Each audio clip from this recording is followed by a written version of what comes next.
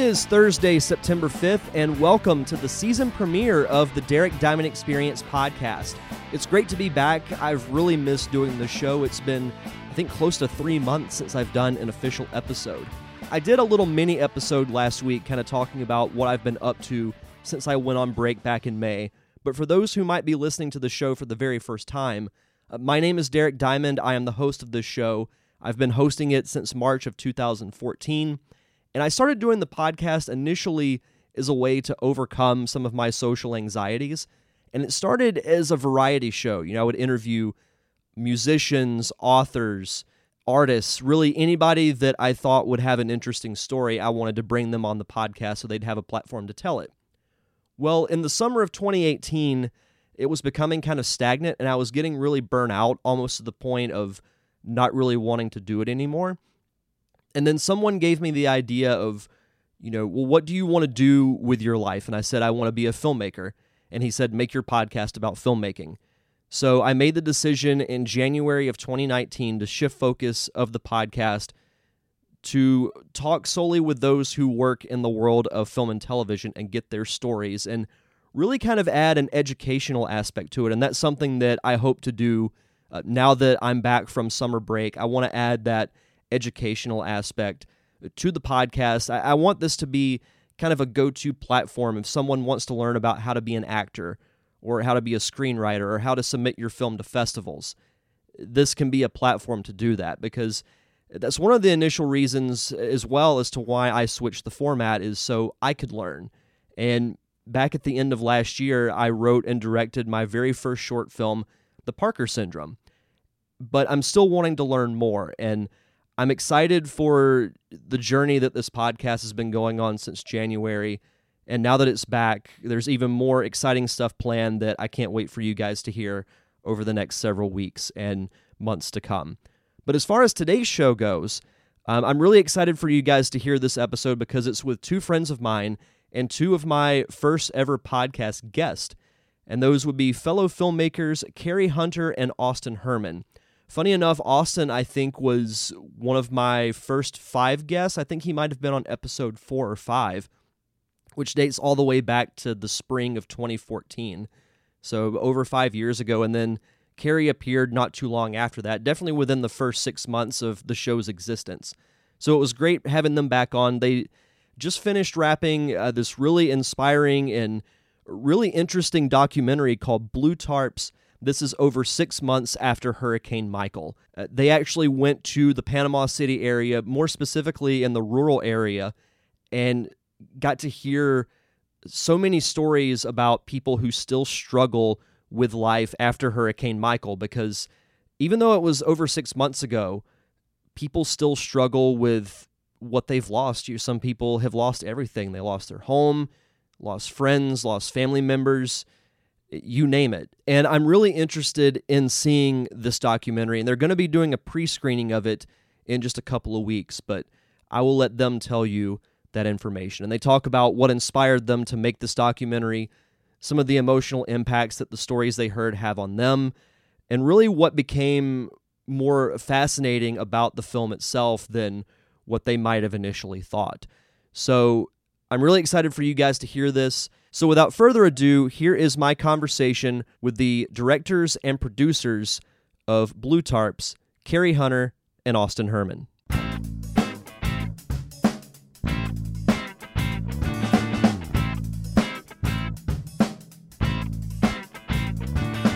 Happy to be joined this week by the producers and directors of the upcoming documentary Blue Tarps, Carrie Hunter and Austin Hermann. How are you guys doing today?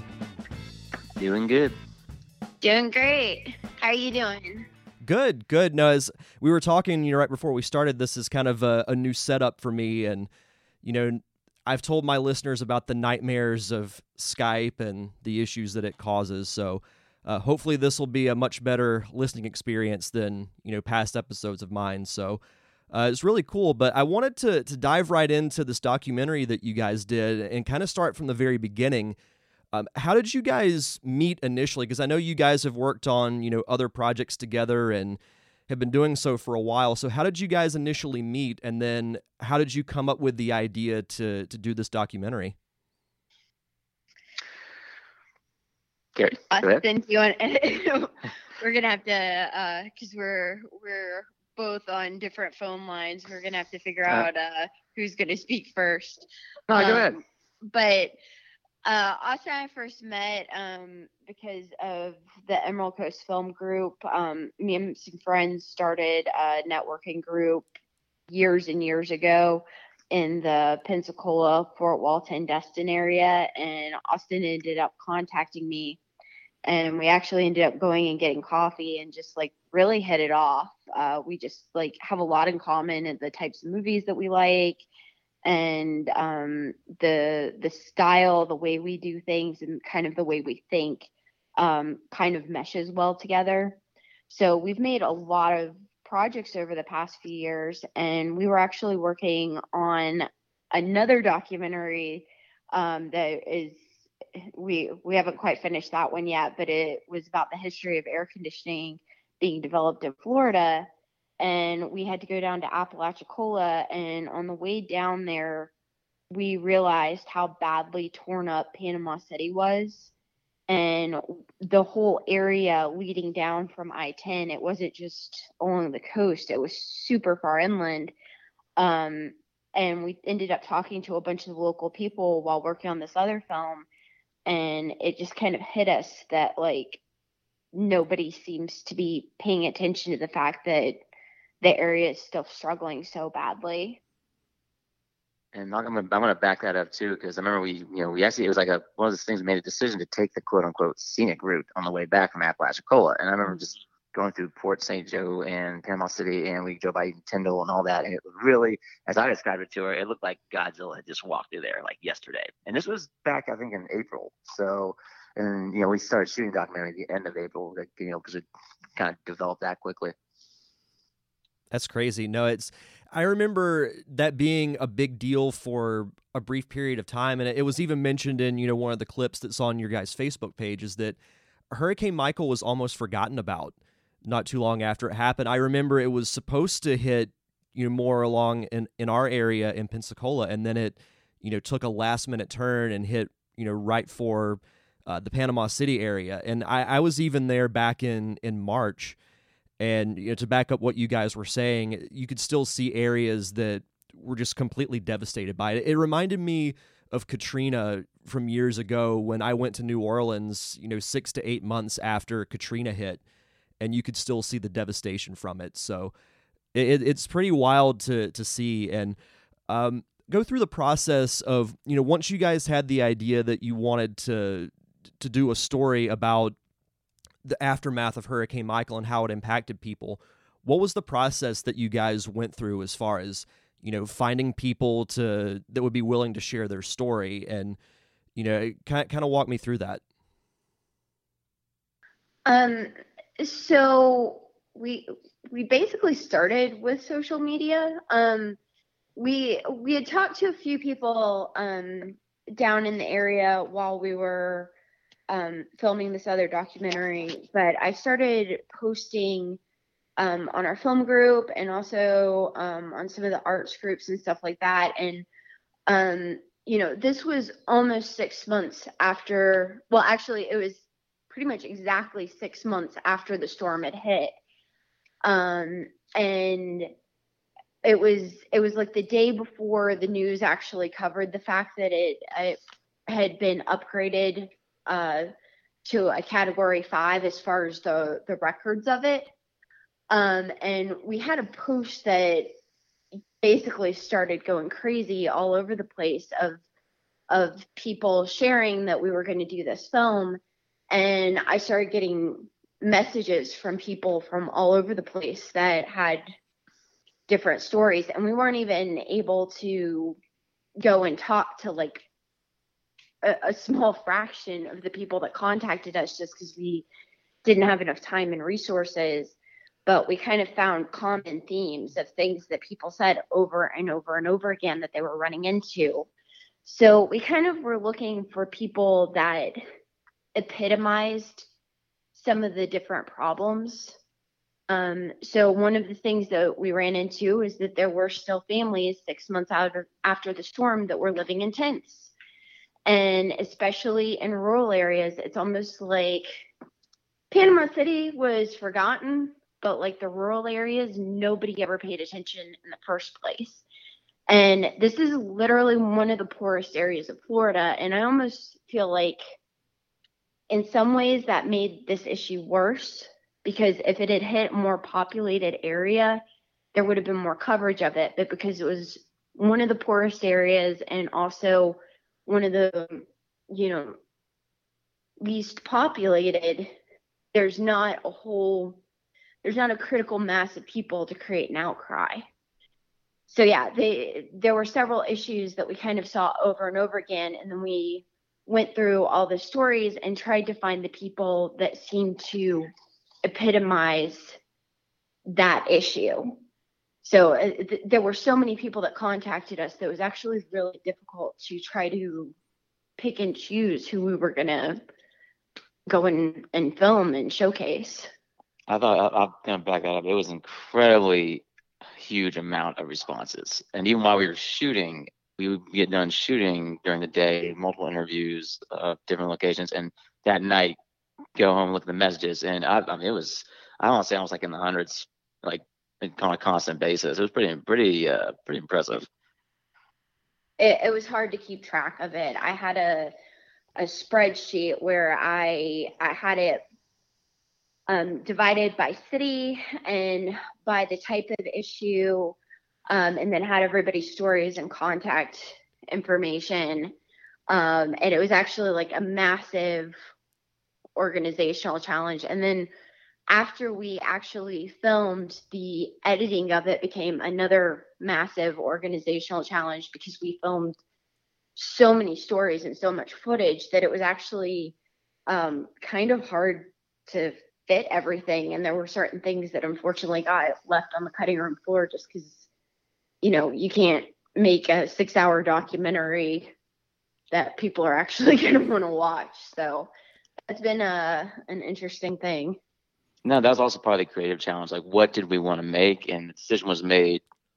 I think before we were shooting, this is going to be a film. This is going to be a one-time documentary. We can always release things otherwise. And even some of the interviewees we filmed and everything, certain things like the pet adoption center and things like that, that was always kind of intended. Like, this is just showing, we're showing just what's going on. It may not be in the final film, but this is going to be there just to give people a taste of what's going on. Well, that's the good thing about, Facebook and other forms of social media, is that if there are any clips that you guys have that ultimately don't fit into the overall scope of the story you're trying to tell, you can still say, hey, this is, like the pet adoption you said, you can just post that clip on Facebook and people have access to watch it. Because I looked at, all the clips that were on the Facebook page, and a lot of views on it. And I think it's because it's such a big story that hasn't really been talked about in a while. And that was something that I wanted to ask too, is that through doing this, I know you guys had the aspect of making a film about this story, but were there any stories that you guys heard that, kind of had an emotional impact on you? There were several times while we were filming that I was like basically fighting back tears, and I think Austin saw a lot of this. I tended to do a lot of the interviews, and Austin did a lot of the camera work. We split up our work when we go out to shoot so that we can both kind of compartmentalize the emotional process of it. But with talking to people, there were so many situations where like there was nothing I could really do to help. And they were going through really like horrible things. So one of probably the worst was an elderly couple that are featured in the film, Larry and Rosie. They were living in a trailer that had a hole in the roof and didn't have electricity. And they were having to run an air conditioner on a generator that volunteers were basically coming and refilling with gasoline every few hours. And the local nonprofits had repeatedly tried to get them a FEMA trailer, tried to get electricity hooked up, and like just nothing seemed to be working. to get them in a better situation. And the problem is that Rosie was a severe diabetic. And, she doesn't have a refrigerator, so she can't keep fresh food. So, like, they're eating processed stuff, which is making her health worse and her diabetes worse. And if they don't keep the air conditioner going, she'll get overheated. And, basically they said that if they couldn't keep her cool, that she would probably die. Wow. So, like, the volunteers were coming like clockwork to try to refill the gas. So this is 6 months after the storm. And they actually weren't able to get them out of that situation until almost 9 months after the storm. It was July 31st, and the storm happened October 10th. So that's how long after. And, you're meeting these good people that, they work their entire lives. They're very kind. They welcome you into their home. All they want to talk about is how much they love their grandchildren. They're very, religious people that believe that, God is going to come through and help. And in some ways, he did, because it was actually the local Baptist church that was eventually able to get them a trailer. But this was months of asking FEMA for help, of trying to get the resources together to help these people, and like just genuinely good people. And I mean, you're looking at this older woman and older gentleman, and these people look like your grandparents. Like, and it just feels so wrong. And you're like genuinely concerned that something bad's going to happen to them if that generator doesn't get enough gas today, or if it breaks down. So that one, to me, that particular story just was gut wrenching. And then after we filmed it, it was another 3 months before they got out of that situation. And I mean, they're still not in a great situation. They're still in a camper trailer, but at least it has electricity. There's a nonprofit that's trying to build them a new home. But I mean, like, it just, it hurts. You feel for these people, you hurt for them, and you don't really know what to do.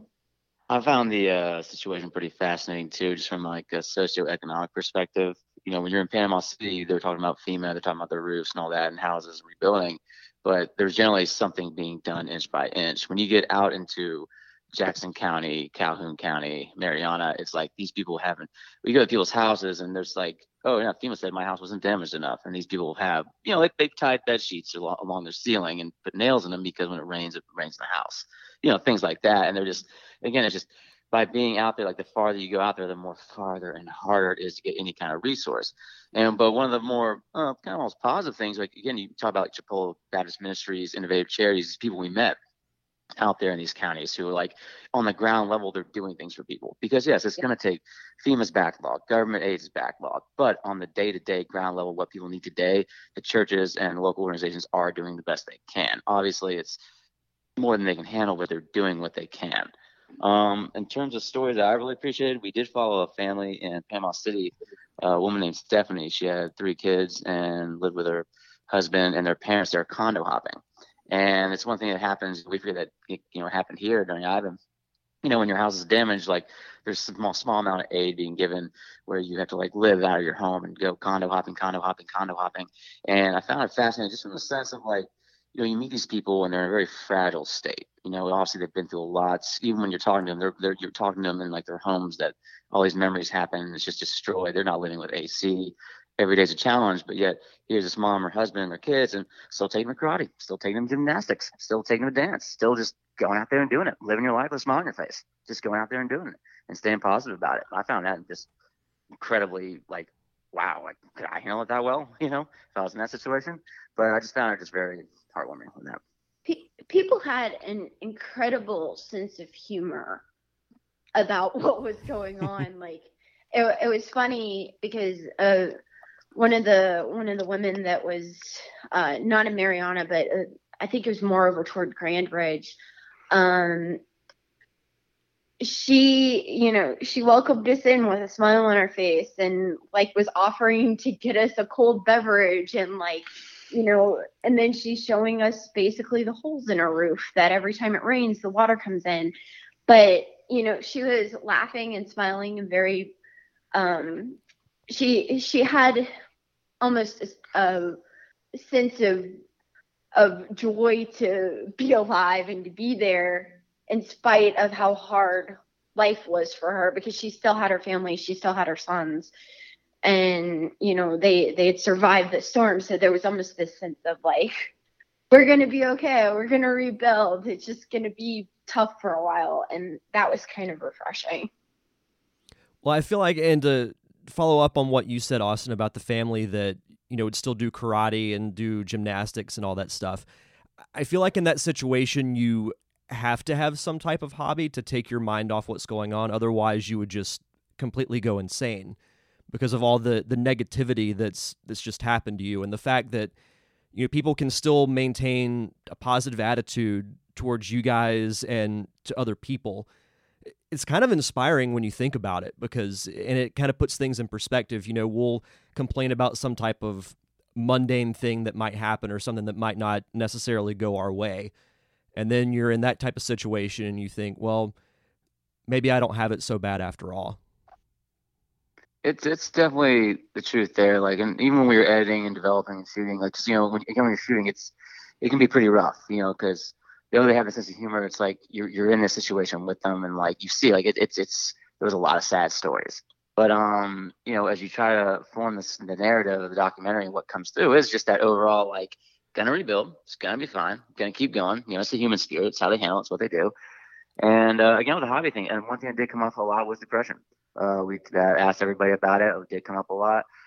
We even interviewed a local educational person about it in Mariana. And one thing too, psychologist. He worked as a professor at Chipola College. And on top of that, like, one thing that came up too, we talked to one person, Heather, a local artist, what did to the trees? Something like Panama City, you forget, like, even here, it happened here for Ivan, when something that big hits, all those, trees and canopies and the woods, like, it just goes away. And all of a sudden, you see parts of the sky that weren't there before, like, and it was a constant trend, like, yeah, where you go, like, trees are knocked down, like, you don't have the canopies anymore, parks are ruined, like, it was a constant theme about what it did to the community and, like, keeping your head up and stuff like that. And again, some people handle it better than others. Yeah. We were actually this artist that we filmed with for a while, Heather. We were actually filming a promo video for her artwork the day before the storm, and we weren't really, I guess, paying that much attention to the storm coming in. We knew there was a storm coming, but we didn't realize how bad it was going to be. So we actually were in the area in this like very shaded, beautiful part of Panama City the day before the storm.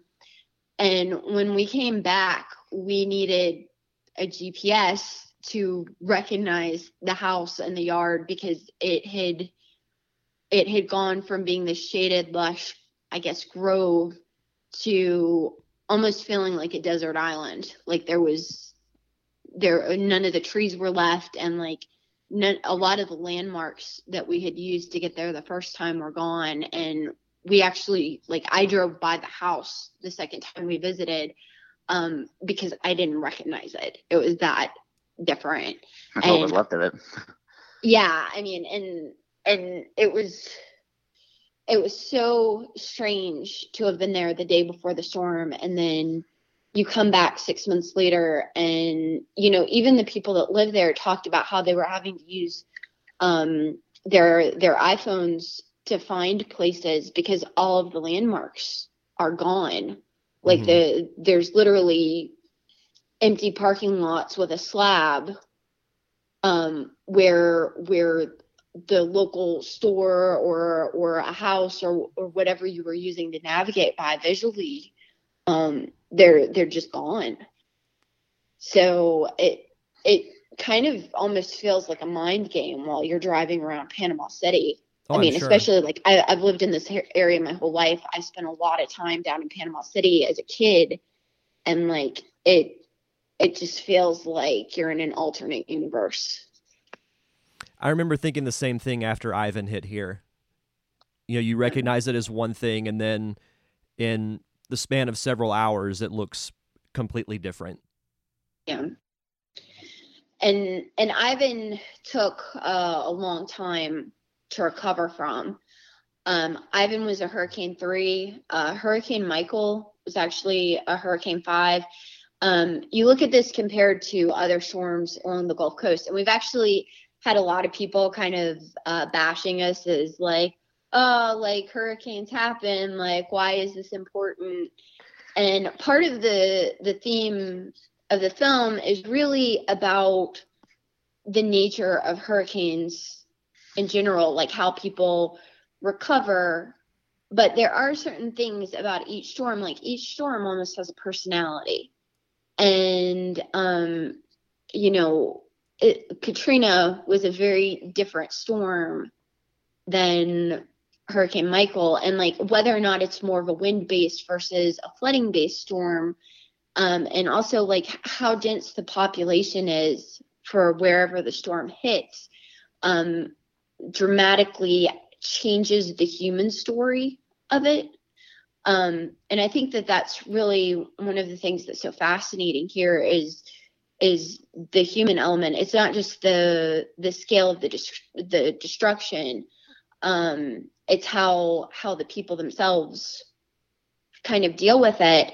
And there are things that are definitely relatable for any storm. But I think one of the things to keep in mind with the storm is that it is one of the most powerful storms that's ever hit Florida, and it hit a rural area in one of the poorest areas of the country. And that caused it to be more likely to be forgotten than a Hurricane 3 that hits a highly populated area, that a weaker storm can actually get more attention based on just the number of people in its path. So it makes things very difficult when you're talking about recovery. Yeah. No, I totally agree with that. It's kind of like that old saying that I heard, and when I first was made aware of the documentary and was reading about it, and you breaking up the comment of, being bashed for making a documentary about storms. It's not about the storm, it's about the fallout, because it's like that old saying that I've heard a long time ago that I kind of live by, that life is 10% what happens to you, and the rest of it is how you react to it. And this is about the reaction. Yeah. Also, Floridians, like even the people we interviewed, talking about this, like we all have this mindset about hurricanes. We don't take it seriously. We don't take it. We're Floridians. We get hit by like 3 hurricanes a year, And even when we were going down there the day before the storm, it's funny Carrie mentioned that because I totally forgot that fact. We were down there shooting that promo art video. I remember like we had a hard time getting gas. Everybody's getting gas, and that was a nuisance, And then when we got down there, I remember like when we left, it's Heather was even talking about what she was going to do, and well, it might hit here. We'll find out, because like it was one of the storms too. It just happened like that. A lot of times. Sometimes, again, when it comes to the personality of storms, like you kind of have a good sense of where it's going or not. And it sounded like off and just formed so quickly. It would turn in from like a 2 to like a 5, just like that. And I remember we were the night, like when we were leaving Panama City, we were eating at this restaurant and they were boarding up the windows and we were just, we didn't really think anything of it. We're just like, oh, it's another storm. We're going to head back to Pensacola. We'll be fine. We're not, it's a cat too, right? We were in no rush to get out, and like in retrospect, but we thought it was the last we had heard it was Cat 2, and I mean, one of the women says it in the film, and I kind of feel the same way. Like when it's Cat 2, we just don't take it seriously. So yeah, I mean, it's true. Yeah, it seems so crazy in retrospect, but like. And I think that's one of the reasons this story meant so much to us, is that we were kind of, even though we don't live in Panama City, we live over in Pensacola, or I used to. Austin still lives there. I'm in Atlanta now, but we're from Pensacola. But we kind of were totally on the same page, and we felt like this could have just as easily been Pensacola as Panama City. And it just, I think for me at least, it was a little bit of a shock that it was as bad as it was because of the warnings coming up to it. Normally, when I've seen really bad hurricanes, like we kind of knew Katrina was going to be a nightmare, and you know, we knew Ivan was going to be a nightmare. I remember the lead up to Ivan. I was a teenager at the time, and I remember there being a massive lead up to that where we kind of like had a heads up, and you know, this felt like it kind of came out of nowhere. Yeah. No, I remember that being a big thing, was that, you know, it took that last minute turn east, because that could have very well been Pensacola. Yeah. I keep telling people in Pensacola, like, you know, there are still people and still organizations over in Mariana that still need help. They still need donations. They're trying to rebuild people's houses. And I keep reminding people in Pensacola, even though it's not Pensacola that was hit, this next time it could be us. And it's almost, we really need to make an effort to take care of each other in Northwest Florida and really along the entire Gulf Coast, because at some point, all of us are going to be affected by these storms. And it seems like a lot of the storms are getting, I guess, worse and worse. And the last couple of years, the Gulf of Mexico has been way warmer. Like the temperature of the water has been way warmer. And that in turn makes the storm stronger. So, I mean, if you live in Florida, it's a matter of time until you're going to be affected by something similar. And that's why it really is important that when something like this happens, that if you have the ability to do something to help people, you really should, because you don't know if the next storm it's going to be you. No, you're absolutely right. Which that's actually a good lead into my next question is, what's your guys' goal with your Blue Tarps documentary? What type of impact do you think or hope that it will have? So in the immediate future, we are doing a screening on September 15th at Suds and Cinema in Fort Walton, and it's going to be at 1 p.m. We are doing a small fundraiser to help a charity group that is still working with hurricane victims in the Mariana area. We felt that the rural areas of Jackson and Calhoun County are some of the most ignored, and Innovative Charities is and Rebuild Northwest Florida. They're kind of like the highly connected to each other, but Innovative Charities is still helping to feed people. It's helping restart people's homes. We're trying to do a small fundraiser to help them with their work. And they said that anything that is donated will go directly to rebuilding, so that they're not taking any overhead costs. And the Suds and Cinema has been so kind. They have pledged to donate proceeds, like profits from the concession sales, to Innovative Charities. Plus, we're going to be taking up donations. The actual admission is free. We want people to come even if they can't afford to come.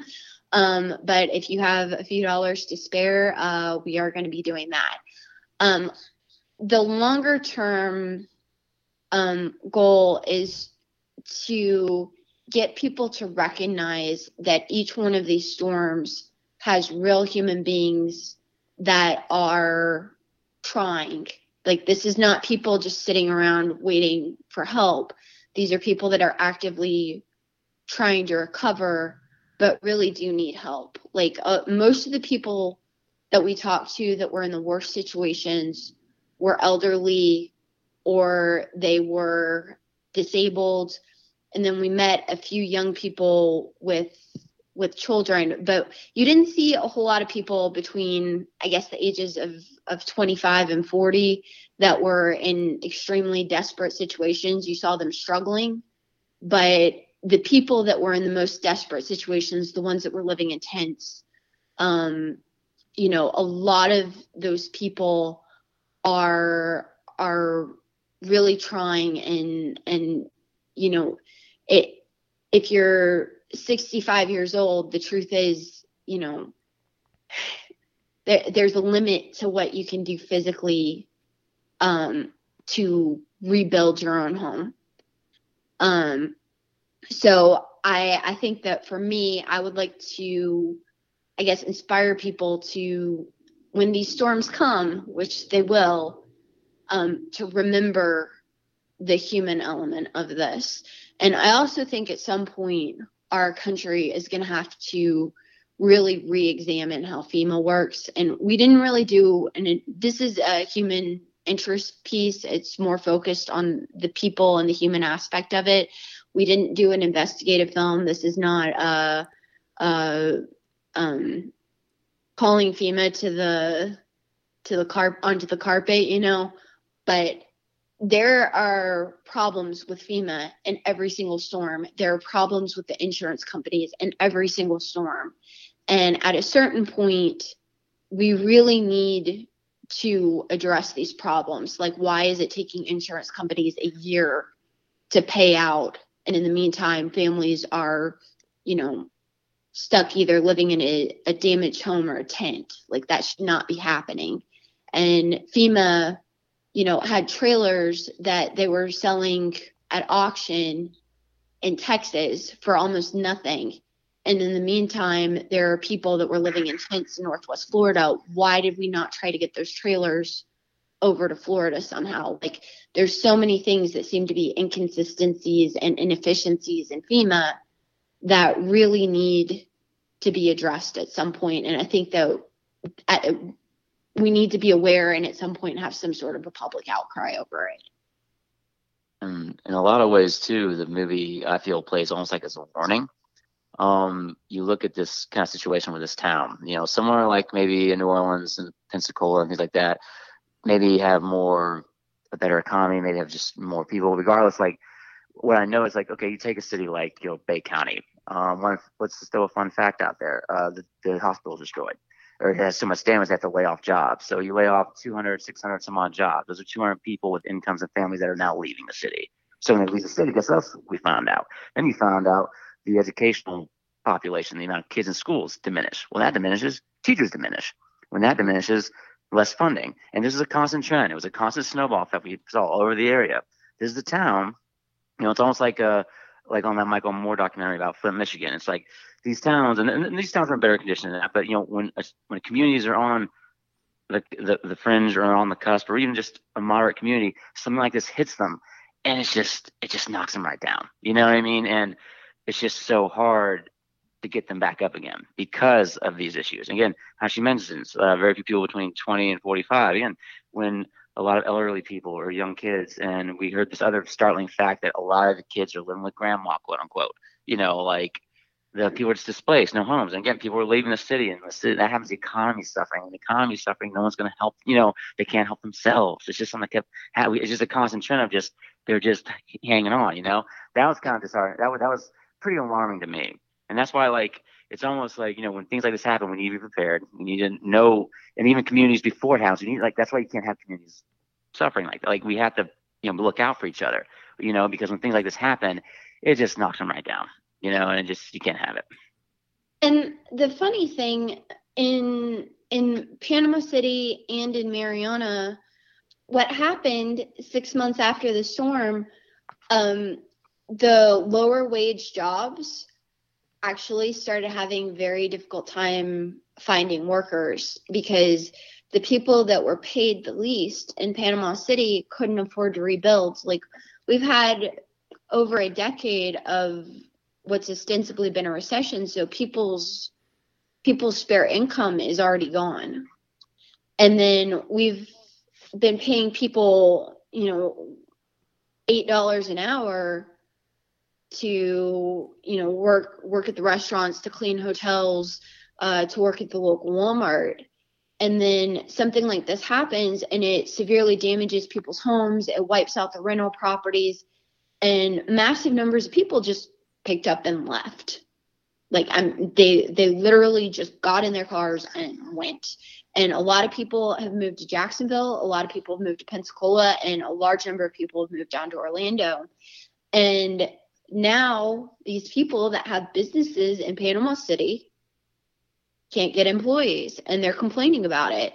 But it's like, at a certain point, if you're not going to put a priority on building housing that the guy that is frying the shrimp at the local tourist restaurant can actually afford, this is what happens. If you put people on the edge and then on top of it refuse to assist them, they're going to vote with their feet. They're going to walk out. So a lot of these business owners in Panama City are having to do a lot of manual, I guess what most people consider menial labor jobs themselves, and having to work, 18-hour days.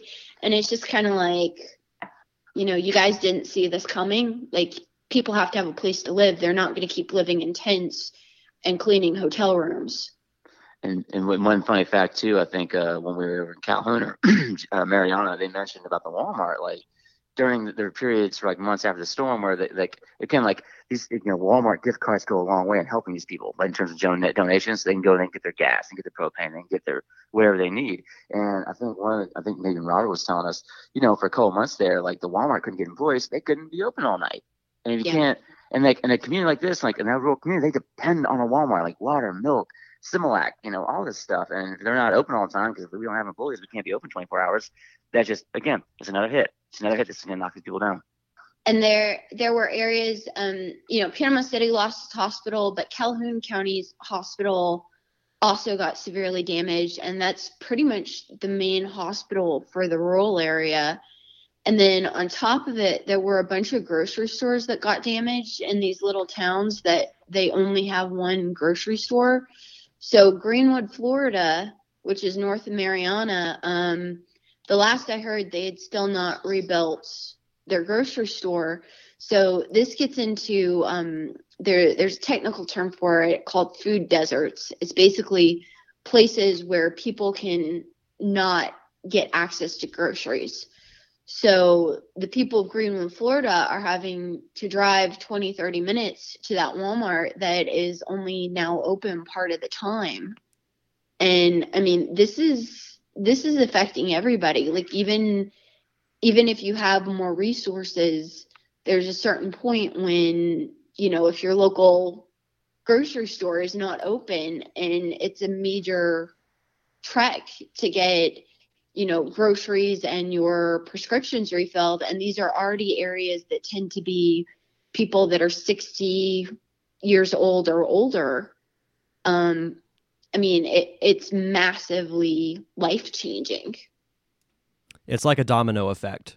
When one thing happens, it just affects so many other things around it that you may not even really think about. One of the cotton gin guys said the exact same thing. We interviewed some people in the tin industry and the cotton gin industry, and they just talked about that. And that's narrative, again, like the farmers, how I did to the farmers. So again, Calhoun's so rural, and Mariana as well. And yeah, he's like, yeah, it's a domino effect, like, again, we go, it gets pretty, we dive into the socioeconomics in the documentary. It's pretty fascinating stuff. Yeah. I think one of the most interesting parts of the film, and I think it wasn't something that I was expecting. I expected our economic, like looking at the industry, to be kind of an aside, and it actually ended up being one of the most fascinating parts of the film. A look at the destruction of crops, and already, like, this again is a group of people that are kind of struggling already, because there's a set of things going on in the U.S. right now that I think people aren't aware of very high interest rates on farmers' loans. And then in addition to it, we have a foreign company named Bayer. It's actually a German company that owns a large number of the seed rights to things like cotton. And they've drastically increased the price of cottonseed, and you can't reclaim your seed at the end of the season. So we already have this situation where our farmers here in the Southeast are kind of being bled by large basically intellectual property corporations, and that are owned by foreigners and by high interest rate loans. And then something like this happens, and it's like a boot on their neck. Like they were already struggling because of a set of factors that probably shouldn't have existed in the first place. And then you take the one thing that's the buffer away, which is their crop for the season, and it really puts people in a bad situation. Yeah, it's all crazy stuff. Something I did want to ask as we start to wrap things up here. Remind everyone again of the first screening date, and then any type of social media that you guys have so the listeners can follow you. So our first screening, we're doing a pre-screening, which is a cut of the film that may change depending on audience reaction. But we're doing that on September 15th, 1 p.m. Suds and Cinema at Fort Walton Beach. We'd love to get your feedback, what your thoughts are on the film. We're also using it as a fundraiser. And we are on Facebook under Blue Tarps. If you type in Blue Tarps Hurricane Michael, that's the best way to keep track of where we're going to be screening things next. And hopefully we're trying to negotiate some screenings in Panama City and Mariana and Pensacola coming up. And we'll be posting updates there. Awesome. So one last question that I had for you guys, because you both have been filmmakers for a few years now, and especially with doing a documentary on this scale, what's one piece of advice you could give to someone who's, whether they're an aspiring documentary filmmaker or filmmaker in general, what's one piece of advice you would give? Austin, you want to start this one? I guess one battle we were constantly fighting is it's easy to get overwhelmed, but my whole thing, I kept on saying this, I think she hated it, I always says, like, hey, how do you eat an elephant? One bite at a time, right? And even when we were shooting, it was a live animals, we developed it. A lot of times filmmakers, and I've always kind of said this, a lot of times filmmakers, there's a lot of issues, you try to like pull the cart before the horse, you want to make sure everything's right, everything's ready, you want to have a plan, all this kind of thing, and you do have a plan, but the idea is like, it's always going to change. It's always going to be a live wire act. It's always going to be hot science. You know what I mean? So just go out there and start doing it.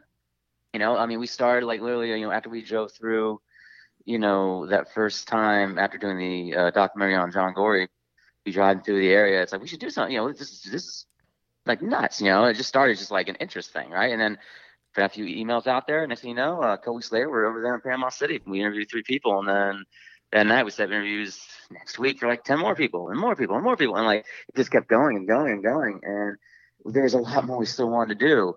And that's another thing too, when it comes to if you want to be a filmmaker and you want to make a plan, you can make an A+ plan, really do, because you're not going to complete it. You're not going to get that plan. But if you shoot for the stars like that, if you shoot for that A+ plan, whatever you do come up with is still great stuff. You know what I mean? So I feel like that was definitely a good thing too. And also us working together, we just work really well together. We've done it a few times, and we've done a few documentaries, a few pieces of content all the time. Just, finding people you can sync with, that you can actually work well with. And it just, yeah. And I was also one thing I was kind of want to mention too, when you think like what your first big movie is going to be, you're like, when you're making a movie, what is it going to turn out? You have an idea, like, in your head, in the early days, like, oh, it's going to be this or that. Like, I had no idea I'd ever make a documentary on Hurricane Michael or a hurricane. That was never something I'd ever thought was ever going to happen. And like, yet that was kind of the fun challenge of it. Like, and you watch it, it's really, I feel confident, I feel good about it. But it's not something, oh, Austin and Carrie made that. You wouldn't really know if you watched it. It's like, it was really an objective exercise in trying to do something. Because, we filmed a story about a national disaster. We filmed victims of this disaster.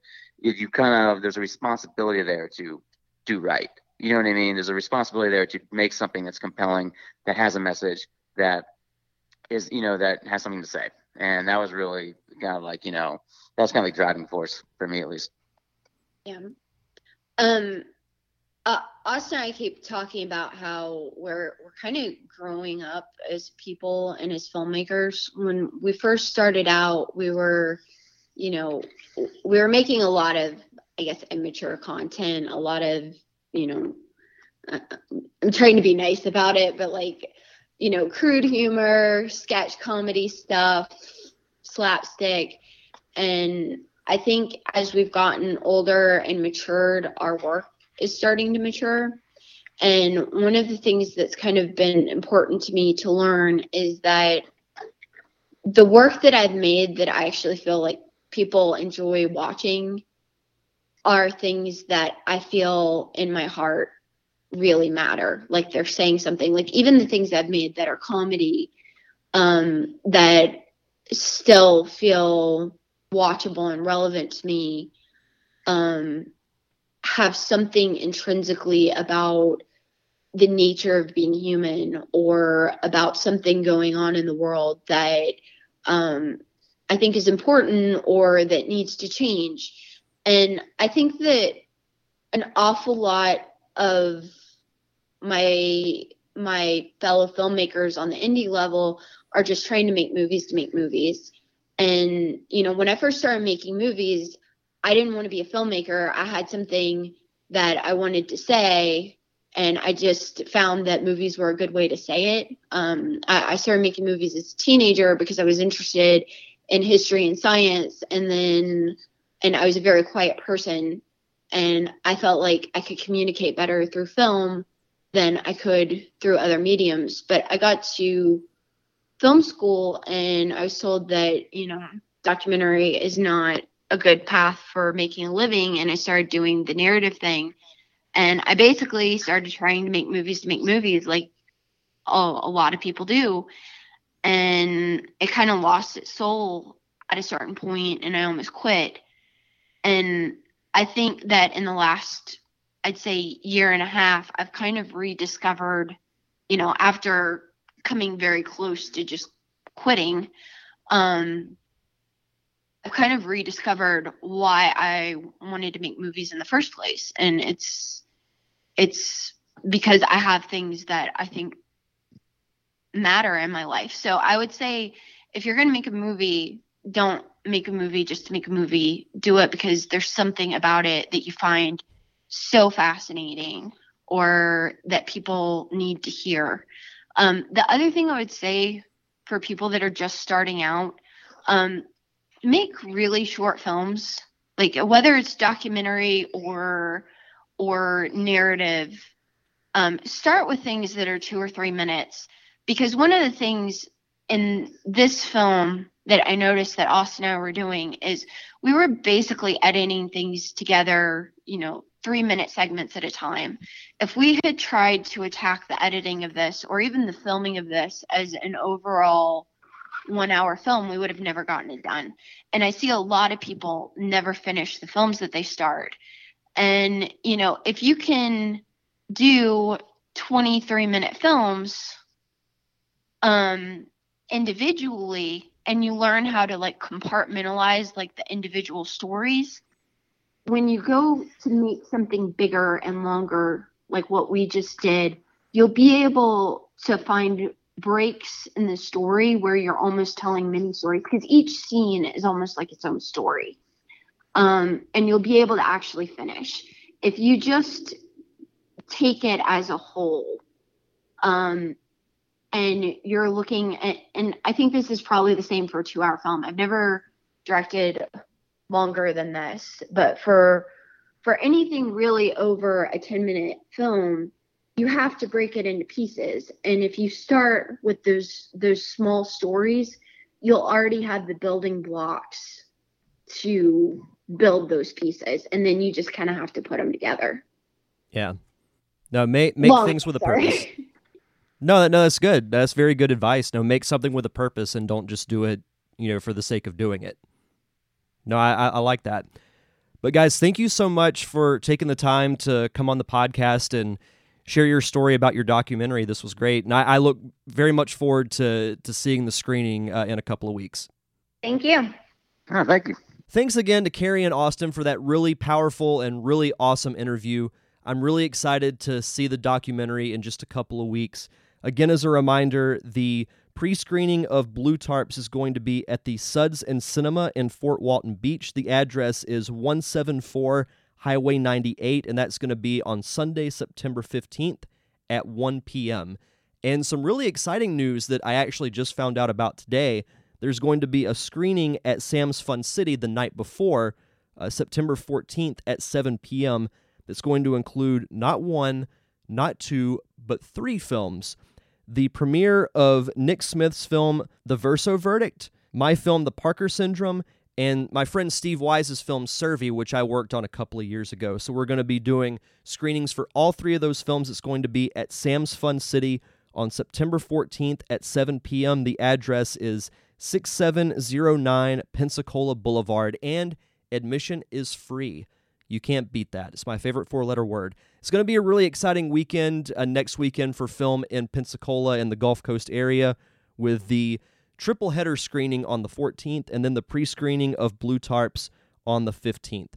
And as far as next week's show goes, I will be joined with actor, writer, and producer Sam Ingrafia, who has been in the film industry for many, many years. He comes on the show to tell his story of what made him want to get into the acting business, as well as transitioning from acting to writing and producing. So he's done a lot in the business, and he's got a really fantastic story, and I can't wait for you guys to hear it. But until then, you can check out past episodes of this podcast on Apple Podcasts, Stitcher, and Spotify. Just search for The Derek Diamond Experience. You can follow me on social media, Facebook, Twitter, and Instagram at DDiamond Podcast. And of course, thank you to my close friends, the Unicorn Wranglers, for providing the theme music for the podcast. Their songs Late Night Drive-Thru and Light and Jazzy can be found on their album Greetings from the Space Van, which you can find on Apple Music, Google Play, and Spotify. They should have an EP coming out within the next couple of months. I will definitely have a new song once that comes out, and I'll keep everyone posted on that as well. But that's going to do it for this week's show. It's great to be back. Thank you again to Carrie and Austin, and be sure to come back next week for my conversation with Sam Ingrafia. This has been Derek Diamond with the Derek Diamond Experience, and we'll see you guys back here next Thursday.